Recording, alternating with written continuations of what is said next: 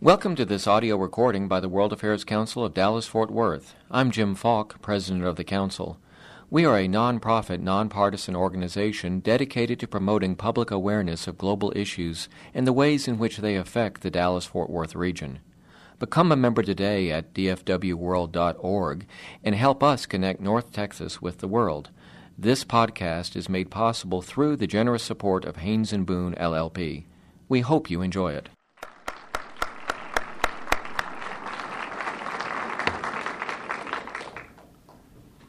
Wisdom.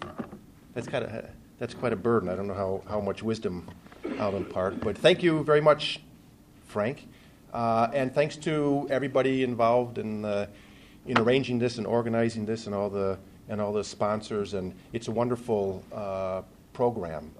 With all my time that I've spent overseas, anytime there's community gatherings that are dealing with the great international issues and taking a look further beyond the horizon of their own communities and states and lives. I think that's a very wonderful and special thing. And I particularly am delighted to be in Dallas, and I kind of relish any chance to come back to Dallas because this is where I started 30 years ago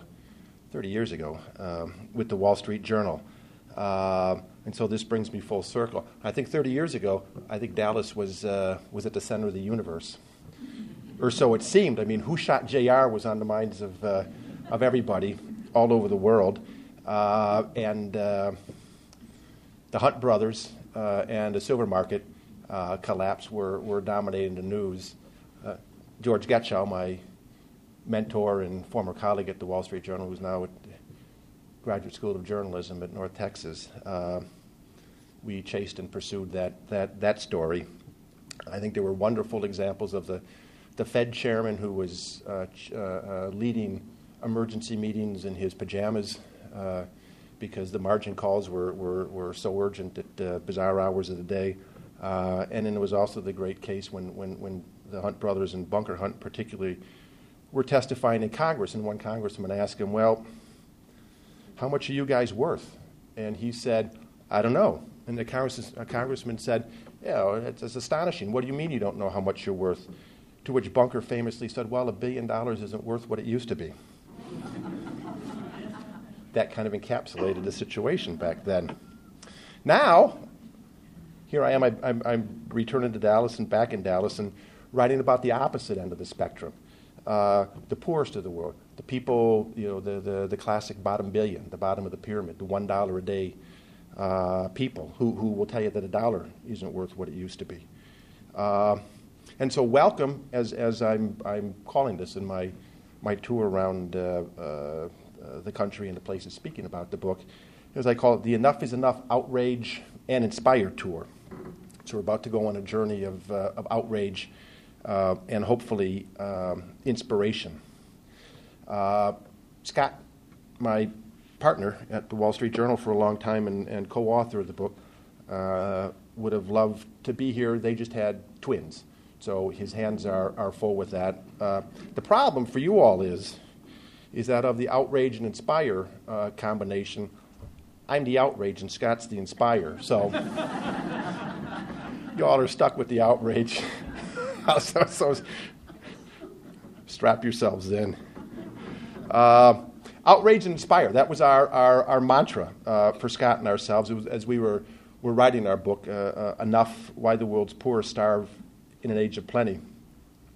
And during the many moments of writer's block that we would have, Scott and I could kind of be found muttering to ourselves, kind of outrage and inspire, because those were the two main goals of our writing and what we wanted to accomplish. Outrage, that we brought hunger with us into the 21st century. After the Green Revolution was one of the great technological and scientific achievements and wonders of the 20th century. So here we are at the beginning of the 21st century, and 1 billion people go to bed hungry every night. 1 billion people are chronically malnourished in a world where we're producing more food than ever before. We've explored the heavens. We've wired the world for the internet. We've done all sorts of amazing technological and scientific wonders. And yet 1 million people still go to bed hungry every night. Outrage. Inspire that hunger is one of the great problems of the world that we can actually do something about. It's a problem that can be conquered. It's an effort that everybody can be a part of. Everybody can be an advocate. They can do something with their money. They can roll up their sleeves. They can go to Africa. Farming is one of and food production is one of the elemental tasks of the world. It's something simple. We have the know-how. We have the technology. We have the science. We can do this. And it can basically become the singular accomplishment and achievement of our generation. So outrage and inspire, why is that important? I mean, I figure that outrage and inspiration are vital to setting the grassroots ablaze, which is something that needs to happen if we're going to shake off the complacency and the negligence that's basically driven hunger to historic highs. And it's great to see some of George's students here and other younger people here, and particularly the journalism students, because it's the sense of outrage that will inspire and fuel their passion, and hopefully through their writing inspire other people to get involved. I mean, we were talking. Can you guys hear me okay? Is this better? Is this better? I'll lean down. I won't repeat myself. No, George and I were talking last night about this, and journalism is a very, cynical profession. But it's odd. We're cynics and we're also great optimists at the same time, because we believe that through our writing, through our broadcast, through whatever means of communication we're involved in journalists, is that people will read, they'll hear, they'll see, and hopefully they'll take action and be inspired to do something. And outrage and inspiration are also particularly important, because today we find ourselves at a moment of great opportunity in the battle against hunger. The Obama administration, since its first minutes actually in office, has made agriculture development and ending hunger a top foreign policy goal and priority. In his inaugural address, he said something to the effect of, "To the poor nations of the world, we will work together to make your farms flourish and to let clean waters flow, to nourish hungry bodies and to feed starving minds. Help your farms flourish." It's the essence of what needs to be done to attack hunger and stop the soaring rates that we've seen. Since then, his inaugural address, he's repeated this commitment at many venues, at the G8 meetings, at the United Nations, at the G20 meetings. He's kind of rallied the other heads of state of the G20, G8 countries to commit $20 billion over the next 3 years for agriculture development spending. We'll get to some other numbers that will show how troubling and how necessary that is. Of that is the U.S. commitment is $3.5 billion over the next 3 years. Secretary of State Clinton has also carried the message far and wide in her trip to Africa, and their idea is to make agriculture development, increasing food production, reducing hunger, making a big dent on hunger, one of the primary tools and weapons of soft diplomacy. That there's several passages in the book with Bono, the great Irish singer and activist. And he says one night he was at home in Dublin and the phone rang, and it was General Jones on the phone, who I believe is now the head of the Joint Chiefs of Staff. And he was calling, he wanted to discuss soft diplomacy and the development aspects and work that Bono had been involved in. And he said that basically with these instruments and soft diplomacy, even I as a general recognize we can accomplish more with these tools than we can with a battalion of tanks. So this effort by the Obama administration it's not only in the White House or the State Department, It's in the Pentagon. It's in the National Security Council. And, they're figuring, and what the UN has said is by the year 2030, with the increase in demand for food from places like China and India, as their populations become more prosperous, their middle classes expand, and with the general population increase, by 2030 the world will be needing 50% more food produced. Now, where is this going to come from? We have to get places like Africa growing as much food as they possibly can, not only to feed themselves, but to help feed the world.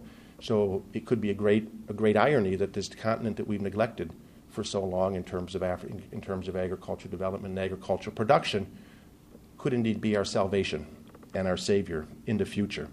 So what they're looking at is the construct of hunger and increasing food security and increasing food production and agriculture development investment as a matter of national security. They call it the Global Food Security Initiative. It's not the Global Hunger Initiative or the Global Food Initiative. It's a global food security issue. It's a matter of national interest for the various countries of the world, and it's a matter of international interest. And what we have at this moment of opportunity is not only kind of this call to action and hopefully this kind of amalgamation of political will that's also been so lacking on this front. In addition to that, we have this rising movement that we've seen, and we chronicle in the book, rising movement to end hunger that is based in faith-based organizations. You find it in churches, temples, synagogues, mosques. You see it among the philanthropists.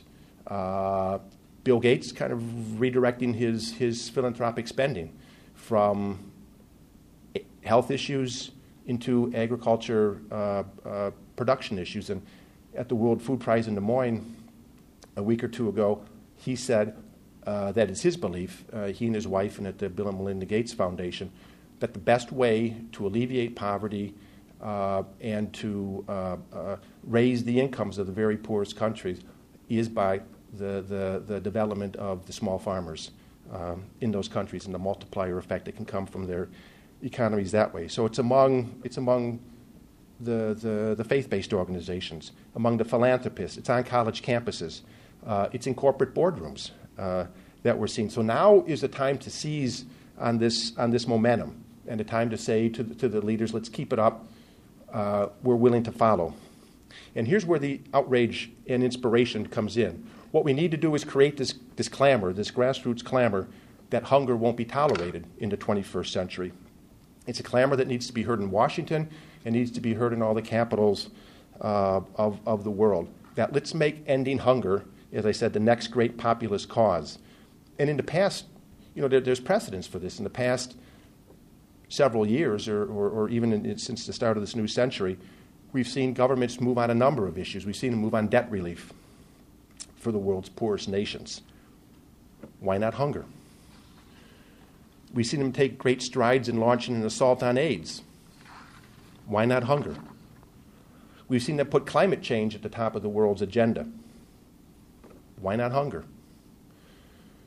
What we say in the book is that increasing agriculture production and ending hunger basically underlies all these development efforts and all these development issues.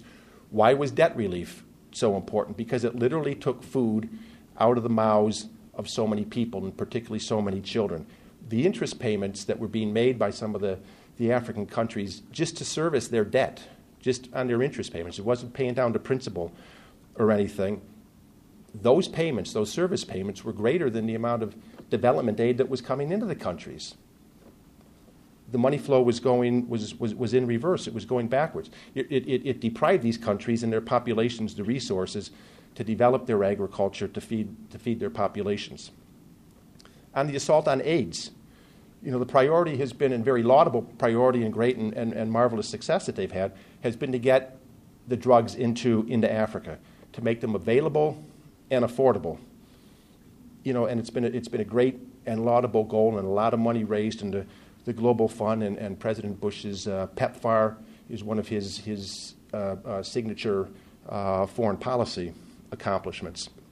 But the question, what people were eventually finding is, is that in Africa you're dealing with this really deadly intersection and this head-on collision between AIDS and hunger. And people began seeing, well, wait a minute, what good is it delivering and having the availability of these AIDS drugs for people who are severely malnourished and hungry? The AIDS drugs are very strong. They need a body that's reasonably nourished to absorb them, to have this Lazarus-type effect where people basically get off their deathbeds and several weeks, several months later, they're healthy. They're back in their fields. You need a healthy body. You need a level of nourishment to do that. So people started asking, well, what good are all the AIDS drugs as long as hunger is still a problem? The Africans have a great saying that kind of giving drugs, giving this medicine to a hungry person, to a starving person, is like washing your hands and then drying them into dirt. It's counterproductive. I mean, what's on all our medicine that we get? Take with food. We figured that didn't apply to Africa on this issue. So we won't solve the AIDS problem without solving the hunger problem. Climate change. We won't be able to claim victory on any front on any kind of climate change initiative unless we deal with the African farmers who are predicted to be the ones that will be most impacted already in the Sahelian and the equatorial zones, so that they can develop their agriculture to have crops that will grow in drier conditions, drought-resistant seeds. So you can't attack climate change without improving agriculture development. So why not hunger? We need to crank up the clamor and amplify the outrage. Outrage that we brought hunger with us into the 21st century, and not only brought it with us, but at ever-increasing numbers. As I said, it soared past 1 billion people this year, which in absolute numbers, that's more than ever before, and it's certainly more than before the Green Revolution of the 1960s and 70s. Outrage that the prevalence of hunger has increased to basically these 1 billion people are 15, 16% of the world's population, compared to just 13% a couple of years ago. We're giving back the gains of the Green Revolution of the 1960s and 70s that had put us ahead of the population curve. It was one of the things I think that Norman Borlaug, the Iowa plant breeder and the father of the Green Revolution, he just died several weeks ago, at the age of 95, still on the front lines of a lion and winter, still on the front lines of the hunger fight to bring the Green Revolution to Africa. One of the things that he was proudest of is that he had given the world time to, by increasing food production with the new strains of wheat and other crops that he had developed, had bought time for the world to get on top of the population problem. But over the last couple of decades of negligence and complacency, not only on the agriculture development and hunger issue, but also on the population issue, we're basically giving back the gains and the accomplishments that he had achieved in the Green Revolution. Outrage that 25,000 people every day die of hunger, malnutrition, and related diseases. Just think of it. That's 3 times as many daily deaths as occurred during the, 1994 genocide in Rwanda, when an average of 8,000 people were killed each day during a 100-day orgy of killing. It was horrific. There's an international criminal tribunal that's been set up to prosecute the people responsible for that. But what about all those people dying of hunger? Those 25,000 people, that's the equivalent of 60 jumbo jets fully loaded crashing every day. Each day. Boy, there'd be one, God help us, major headlines. Equivalent of 60, filled with the world's hungry people.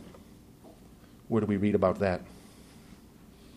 Outrage that investment in agriculture development, particularly in Africa, dramatically slumped. It fell off the cliff, fell off the end of a table from $8 billion a year in the 1980s to about $3 billion this decade. Outrage that the rich world, the U.S., Europe, some of the other developed countries,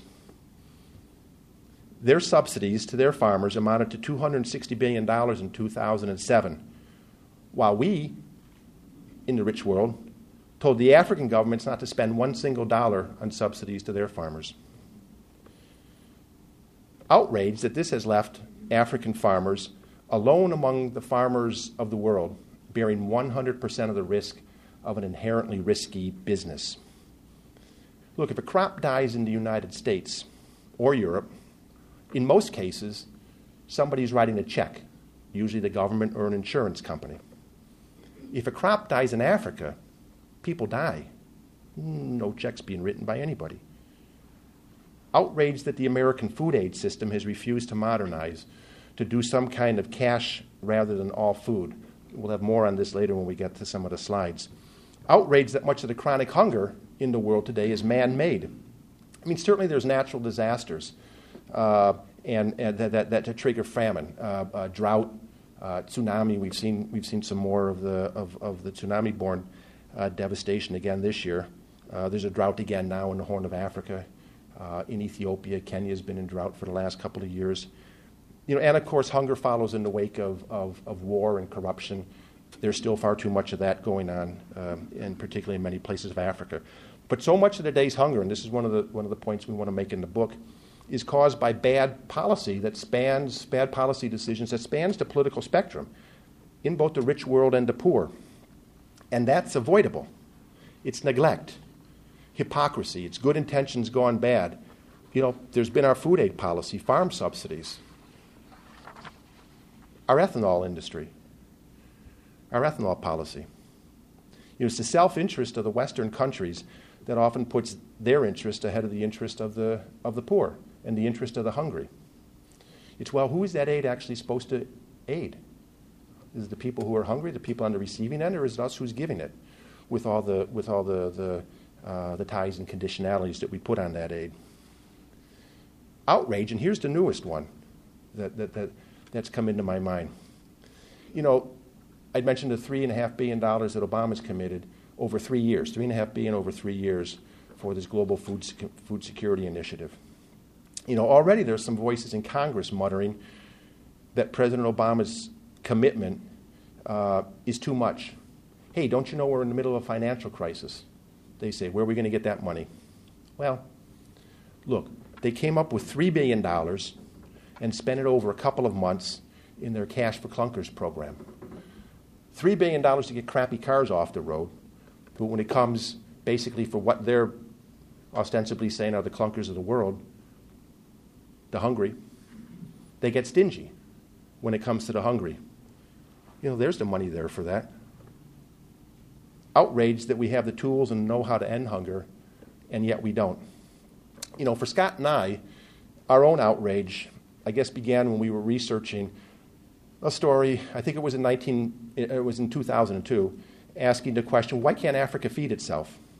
Why didn't the Green Revolution come to Africa after eliminating famine and having such great success in Asia, particularly in countries like India, Pakistan, Bangladesh, and China, countries that had horrible famines in the 50s and 60s. Suddenly, within a decade or so, they were surplus producers of food. India became exporters of wheat and rice. And in doing our research, we came across Norman Borlaug's Nobel Peace Prize speech in 1970. He had won the Nobel Peace Prize for basically defusing one of the scourges and one of the great threats to mankind by putting the production of food ahead of the population curve. So Borlaug, this very humble Iowa plant breeder, is the father of the Green Revolution for his work on developing this new wheat strain. This is what he said, and it's very prophetic. It's a warning that he issued, and this is back in 1970. What Borlaug said was, man can and must prevent the tragedy of famine in the future instead of merely trying with pious regret to salvage the human wreckage of the famine, as he has so often done in the past. We will be guilty of criminal negligence without extenuation if we permit future famines. Criminal negligence. Boy, Scott and I read that and the light went off in our brains. Aha! That's what we are, we thought. As we write about hunger, we're crime reporters. That book's a crime novel, in essence. It's nonfiction, George. George is an expert in nonfiction narrative. It's not a novel. It's not nonfiction, but it's a crime story. As we reported about hunger, we were investigating one of the greatest crimes of our age. I mean, what else would you call it when 25,000 people a day are dying of hunger? That was in 2002. Then came the Ethiopian famine of 2003. It was Borlaug's criminal neglect come to life, or rather come to death. So I went to Ethiopia. I was based in Zurich, Switzerland at the time. 14 million people were on the doorstep of starving to death.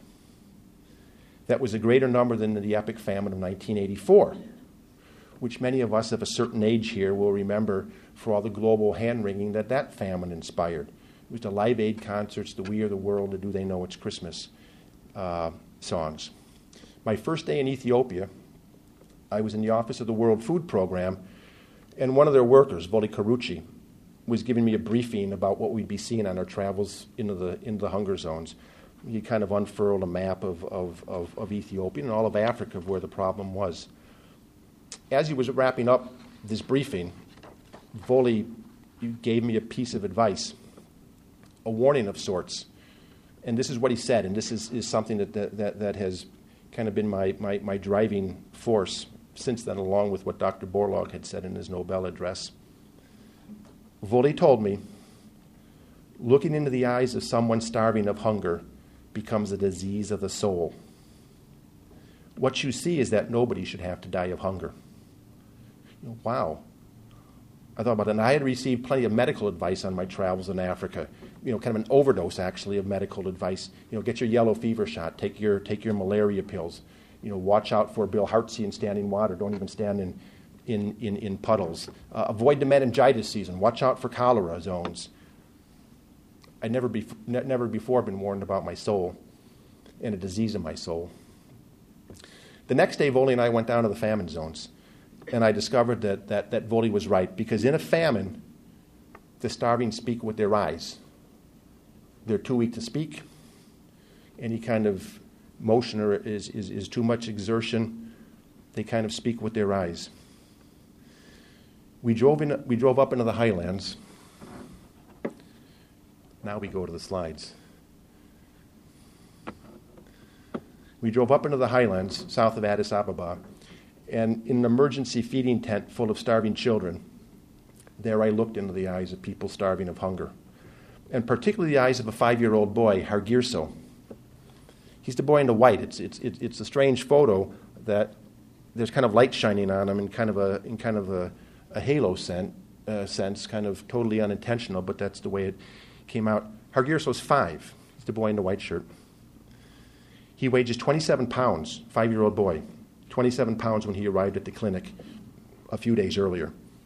He was the very portrait of famine. Swollen head, bone-thin arms and legs. And his eyes? Well, his eyes were remarkable in a frightening way. They were deep black holes. There's no hint of, and look at the child next to him. There's no hint of playfulness that any child would have. There's kind of no even baleful beseeching as someone in such a dire situation would be. No kind of please help me. They're empty, lifeless. His father, Tesfaye, who's sitting behind him and basically holding him up with his knees, or Hargirso when the boy next to him would fall over if their parents weren't holding him up. Tesfaye is staring blankly ahead, kind of right through his son into space. His eyes, they're hard to see here, but his eyes spoke of guilt, and they basically said, what have I done to my son? What have I done to cause this? There in those eyes of the father and son I found my calling. I mean, Voli was right. What I saw infected my soul. Their eyes were empty, but what I saw filled me with outrage. Hargirso's dead eyes enlivened mine. I saw wrongs and injustices that I hadn't noticed before. Why was hunger happening now after 2 years of bumper harvests? And I'll get into that in just a second. Why was it happening again 19 years after the horrible famine of 1984 when we all pledged, my God, never again should this happen? We sang songs. We held hands in kind of an international global horror of 1984. 19 years later, boy. And why was it happening still at the dawn of the 21st century when more food was being produced than ever before? So what I saw became a disease of my soul. I needed to find answers to these questions. This is some of what I found. So here's other children in the emergency feeding tents. What I found is the parents here are all peasant farmers. The year before, Tesfaye, Hargirso's father, had come to the same market town carrying big 100-pound bags of corn and grain on his shoulders. They'd had 2 years of bumper harvests. Best harvest these farmers had ever seen in their lives. Best harvest the country had seen. After 1984, the push was on to produce. They produced. The bumpers came 2000, 2001 season, 2001, 2002. Wow, they have surplus crops. He proudly carries his surplus crops to the market. What does he find? Well, all the other farmers were bringing their surplus crops to the market at the same time because in Africa, because of this huge fall off in agricultural development spending and neglect that had happened since the 1980s, the infrastructure wasn't there to absorb it. Storage capacity is minimal. There's no big, gleaming, shining, international harvester silos anywhere in Ethiopia, or very few of them, anywhere in sub-Saharan Africa, north of South Africa. They're flimsy little wooden storage things that are kind of open to the elements. The humidity gets in, the rain get in, the rodents get in, other pests get in, spores in the air. There's a lot of wastage. The roads are bad. Getting from the farm to the market is difficult. These guys are carrying the bags. Communications is bad. These guys have no idea that maybe prices are different in the country where there's a shortage. There's no marketing system. What I wrote about after this first trip was that the markets failed before the weather did. These guys came. So what happened was all the harvest is there at the same time. They got to pay back debts. They need cash. Their storage facilities are crummy. Might as well bring it to the market. Prices collapsed 80%. Catastrophic. Just imagine if there was 80% collapse of prices on any commodity in this country, and the outcry that would come from that. What do these guys do? They reacted the same as any other farmers would anywhere else in the world. You lose money, cut back on expenses the next year. The next planting season, use less fertilizer. I think fertilizer use in the country declined 20-30%. Hybrid seeds, the better quality seeds that would have higher yields. I'm not going to use them. I'm just going to use whatever seeds I got in the back of my hut. They're cheaper. They're free. They're here. Use of hybrid seeds went down 70% in the country that year. Some farmers turned off their irrigation systems. They took land out of production. It was too expensive. Hey, I had a surplus. What good did it do me? I lost money. I'll cut back expenses. They knew they were going to have a lower harvest, but that was okay. What good had the surplus done? As long as they grow enough to feed their families, that Tesfaye can feed Hargirso and his other 3 or 4 children and his wife, that would be fine. They all looked heavenward and waited for the rains. Rains didn't come. They were spotty. Harvest that they knew would be lower because they cut expenses, all of a sudden was totally wiped out. Hunger spread. Famine spread. Farmers who a year ago were carrying their surplus bags of grain to the market are suddenly carrying their starving kids. Exact same market. The markets failed before the weather did. Weather was an act of God. Markets were an act of man. Why didn't we pay attention to the markets? Produce, produce, produce. Hey, what happens when the production comes? Nobody paid attention to it. Out of the farmer's success came their failure. Biblical. Feast directly to famine. It's the lot of so many farmers in Africa who don't have the support, and from what happened with the neglect. Oh, what's this? German Amente. He's an Ethiopian farmer, grain trader, larger commercial farmer. Oh, and by the way, these were the peasant farmers had shown. Some of the commercial farmers, the larger farmers in Ethiopia that maybe have 1,000, 2,000, 3,000 acres of land, looks like you're driving through Illinois and Iowa, through the cornfields in Iowa and the wheat fields. Some of them had their best harvest of their lives, and they lost $250,000. They're on the verge of bankruptcy because of the price collapse. They turned off their irrigation system in the middle of the famine. They took land out of production in the middle of the famine. They were almost broken and almost crying because they knew they talked about it. What we've done is almost criminal to our country. What option did we have, they asked. Didn't we behave like farmers anywhere else in the world would? We had to cut expenses. Some of the farmers who have, they're more commercial farmers that would have better storage facilities, maybe granaries as big as this room, made out of concrete, made out of stone, not really fumigated. Circulation isn't very good. Storage won't even go too well. It won't last very long. In there, they, like farmers, were holding back some of their crops in storage, waiting for the price to rise. They weren't hoarding. There was no market. Why should they release this, when prices were rock bottom, and the prices would even have collapsed more? This is Ethiopian-grown grain. So German, he's laughing. He runs to the top, scrambles to the top of one of his stacks of grain. Ethiopian-grown grain, 2003, middle of the famine, 14 million people on the verge of starvation. Clambers to the top and in a very sarcastic laugh says, "Roger, take a picture of me. America, please send food to Ethiopia. Ethiopians are starving. We don't have enough food." They did. In some instances. Whoop. Wow. 2 blocks from where these warehouses were in the town of Nazareth is the main road that runs from the port of Djibouti to the capital of Addis Ababa. Over that road was coming all the food aid that was coming into the country. American, and most of it American food aid. God bless it, it saved thousands, millions of lives.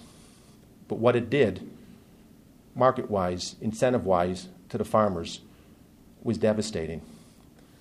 American food aid mandates the food has to be American grown, has to be shipped on American flag ships.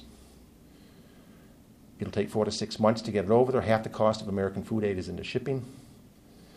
It takes longer, and it's more expensive. We don't have the capacity or the flexibility in our food aid legislation to provide cash for instances like we saw here in 2003. Here's money to the World Food Program, to Concern, the Irish Aid Agency, to World Vision. Buy this grain first, and then ship over American food aid when that's needed. These men were writing a letter to their government. Oh, and by the way, the Europeans in the 1990s, they switched to all cash. The Canadians, I think in some time earlier this decade, they switched to all cash as food aid. They don't send food anymore. They send money, particularly because of what happened here in the images. These farmers were writing a petition to their government saying, hey, can you tell the international donors, one, thank them for the food aid. It's saving a lot of lives. God bless that. We're very appreciative of that.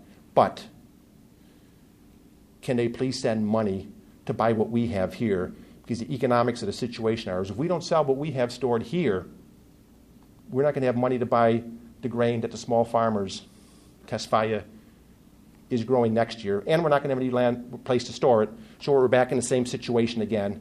They've got no markets to sell their grain to. At the same time, I'm in Ethiopia.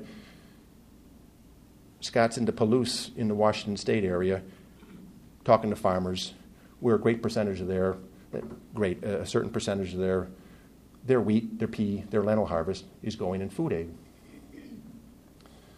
A group of American farmers, I think they were American wheat farmers, at the same time these guys were writing a petition to their government, a group of farmers in the United States are writing a petition to the White House saying, hey, we've had a bumper crop of wheat this year. Our prices are under pressure. Do you think you can put more wheat in the U.S. food aid system?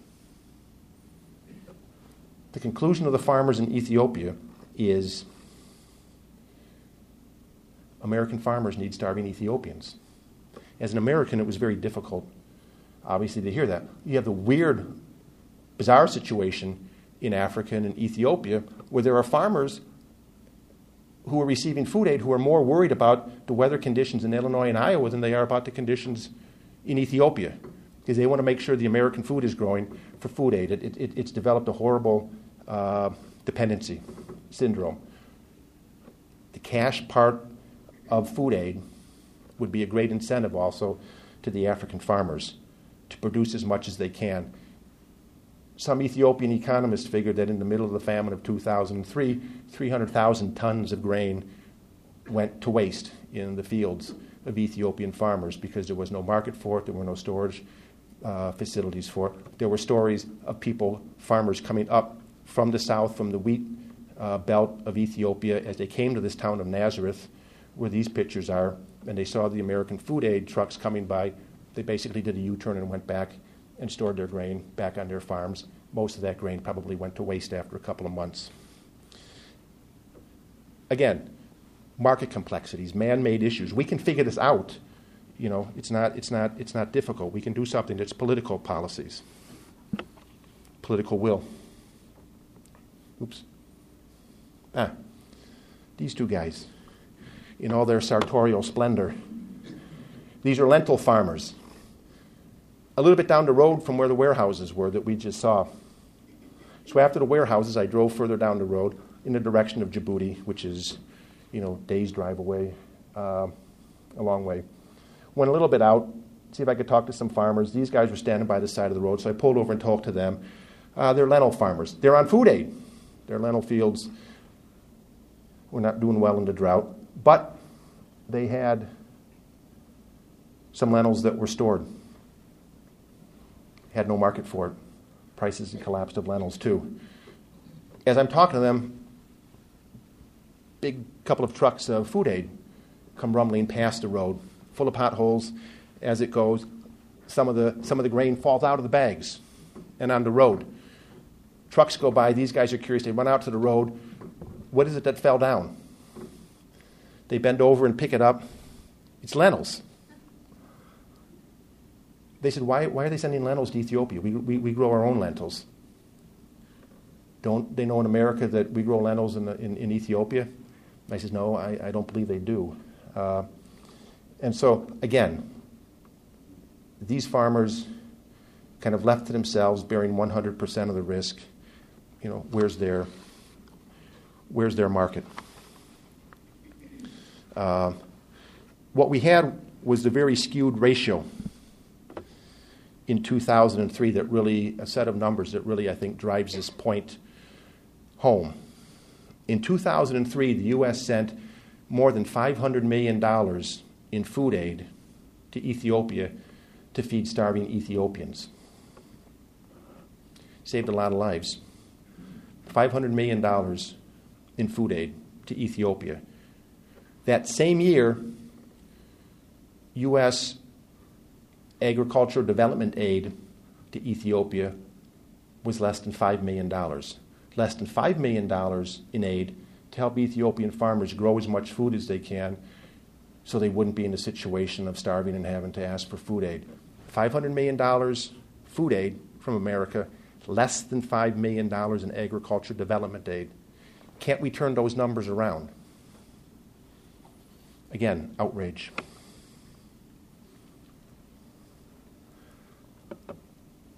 In some of the other pictures, you saw green in the background. It's called a green famine. They're hungry because their crops have failed. They're on food aid, but they're already starting to get into their next planting season. It'll be months before that harvest comes, so they've got to have some food to eat. In the meantime, water, in a lot of instances, isn't a problem in Ethiopia. Ethiopia in Africa is known as the water source of Africa. These guys, the man with the scarf in a turban on his head, his name is Tesfahun Belichu. Tesfahun in the Amharic language means be hope. So when I saw Tesfahun, be hope, he was utterly devoid of hope. His little field, right beside this river, the Rib River, had been ruined by the drought. He was on food aid for several months. I said, hey, why don't you use the water in the river? He kind of fixes me with a look of incredulity that, we've obviously thought about that, and we would do that, and we've tried. We can't do it. Why not? One, it's expensive to do that on a sustainable basis, kind of year after year, crop after crop. And two, our government says we can't, and they'll come and they'll shut us down. Why is that? The water belongs in Egypt. The Rib River is a tributary of the Blue Nile. The Blue Nile is one of the great waterways of Africa. It cascades through deep gorges. It could be harnessed for hydroelectric power. There's no dams on the Blue Nile. Because through years of international water right treaties, the water of the Blue Nile has been allocated to the downstream users, Sudan and Egypt. Ethiopia had the great fortune of never being colonized by a European power. Ethiopia also had the great misfortune of never being colonized by a European power, because when the Europeans got together in their great councils of Europe to decide what to do about Africa, they said Ethiopians weren't represented. The British would stand up and say, about water, about that Nile water. We need it in Sudan for our cotton plantations. Egypt needs it for the granaries and the fields that have been the granaries for civilization since the time of the pharaohs. 80% of the water, 85% of the water that runs through Egypt. So the Blue Nile runs through Ethiopia. In Khartoum, it meets up with the White Nile, coming from Central African countries. They form in Khartoum, form the Great Nile, flows up through the Sahara, through Egypt, brings millions and millions of acres to fruition. 80% of the water that's in the Great Nile that runs through Egypt comes from Ethiopia and the rains in the Ethiopian highlands. Ethiopia in 2003 had less than 500,000 acres of irrigated land in the entire country. Egypt in 2003 had about 8 million acres irrigated from the Nile, from canals that were built. This man's an Egyptian farmer, Samir. He has 60 acres. I think it was 60 acres, 60 hectares, 100 kilometers from the Nile. Canal Network brought the Nile water to his farm, where he was growing this whole wonderful cornucopia of fruits and vegetables. And he had cattle. I believe these are water buffalo calves. He's showering them. He's given his calves a shower. What he says is, hey, happy calves, fatter calves, more profit. That water, 80%, comes from Ethiopia. Tesfahun, food aid, water runs right past his drought-stricken plot. He's on food aid. Tesfahun has no hope. This guy's using the water to shower his cattle. Those are the outrages. Dr. Borlaug, we're going the wrong way. One last thing on the outrage front. Not from Ethiopia, this is from Mali, cotton farmers in Mali. all hand done. They're walking behind their oxen. You can see the kind of conditions they're in by the clothes they're wearing. I was there, I think, in May or June of 2002, so I took this picture in Mali. Scott's in the Mississippi Delta. American cotton farmer, Ken Hood, he was the head of the American Cotton Council, U.S. Cotton Council at the time. Great machinery, well-dressed. Which of these two farmers received subsidies from their government? Not these guys. They get nothing.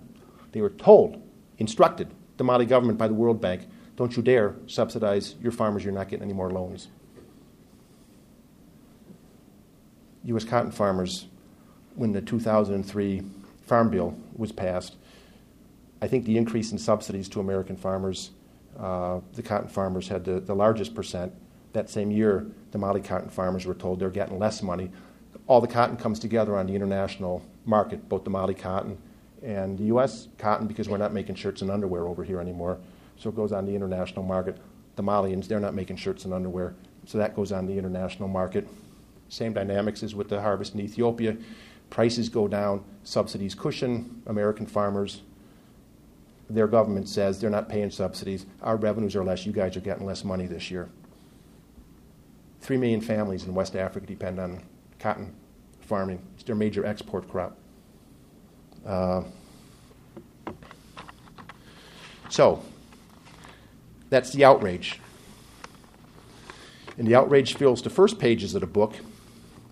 You know, I was hoping we were succeeding in writing about that when I sent the first draft off to the publisher, and one day I got a call, or I called the book's copy editor to clear up some question that they had. I thought it was a style question. And she answered the phone, and I said, well, how's it going? And she said, I'm infuriated. Uh-oh, I thought. I mean, the last words you want to hear from an editor is infuriated. Believe me, nothing good has ever come from an infuriated editor. What's wrong, I asked her. Jesus, I was hoping it was, you know, her frustration was from an overuse of semicolons or something grammatical. No, she said, it's a good infuriated. I've just finished a chapter on subsidies. Okay, I thought, the outrage is working. And then she asked, you know, tell me, does it get more hopeful? Yes, it does get more hopeful. The second part of the book is on the inspiration, because with the outrage comes the inspire. And in fact, the inspiration fuels more outrage. Because, you know, inspire because we can conquer hunger. We have, as I said, we have the knowledge, the tools, the science, and we should have the money. And in the book, we have plenty of good examples, I hope, to follow of individuals who have made a tremendous difference. So the inspire part fills the second part of the book, and it highlights some of the work of the people on the front lines and individuals on the front lines of the effort to fight hunger. There's African entrepreneurs. There's Midwestern farm town families. There's philanthropists, priests, and politicians. It's a weird combination that I never thought I'd say in one sentence: philanthropists, priests, and politicians. There's Southern housewives, corporate executives, all of them fueled by some measure of outrage, all of them providing inspiration. Just quickly. Norman Borlaug. This was during the Green Revolution. Norman Borlaug, 2007, 93 years old, still out in his fields, cursing. Damn it. Why hasn't the Green Revolution come? We've got work to do. Let's get going. I want to see this before I die. As I said, he died a couple of weeks ago.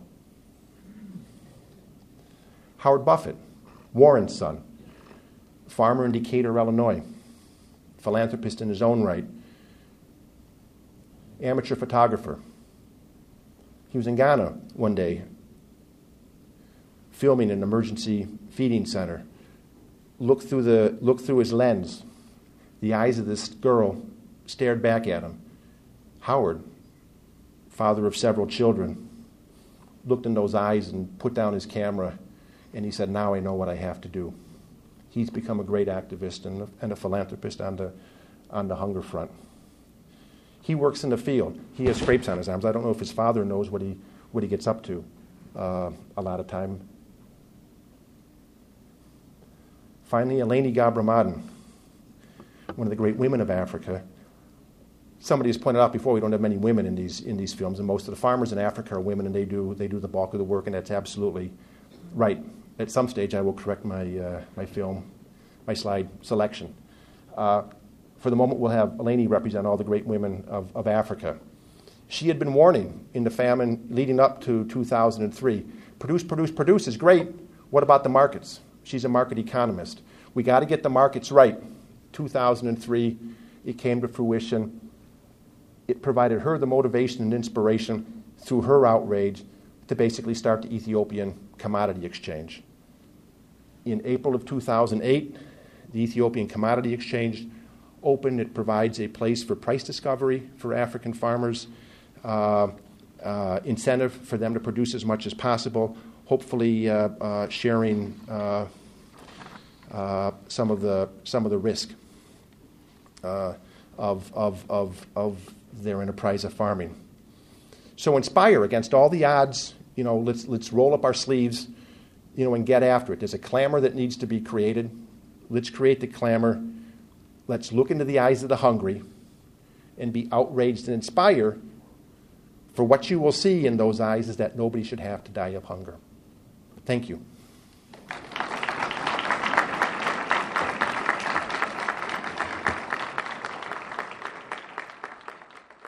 For more information about the World Affairs Council of Dallas-Fort Worth, visit them on the web at www.dfwworld.org.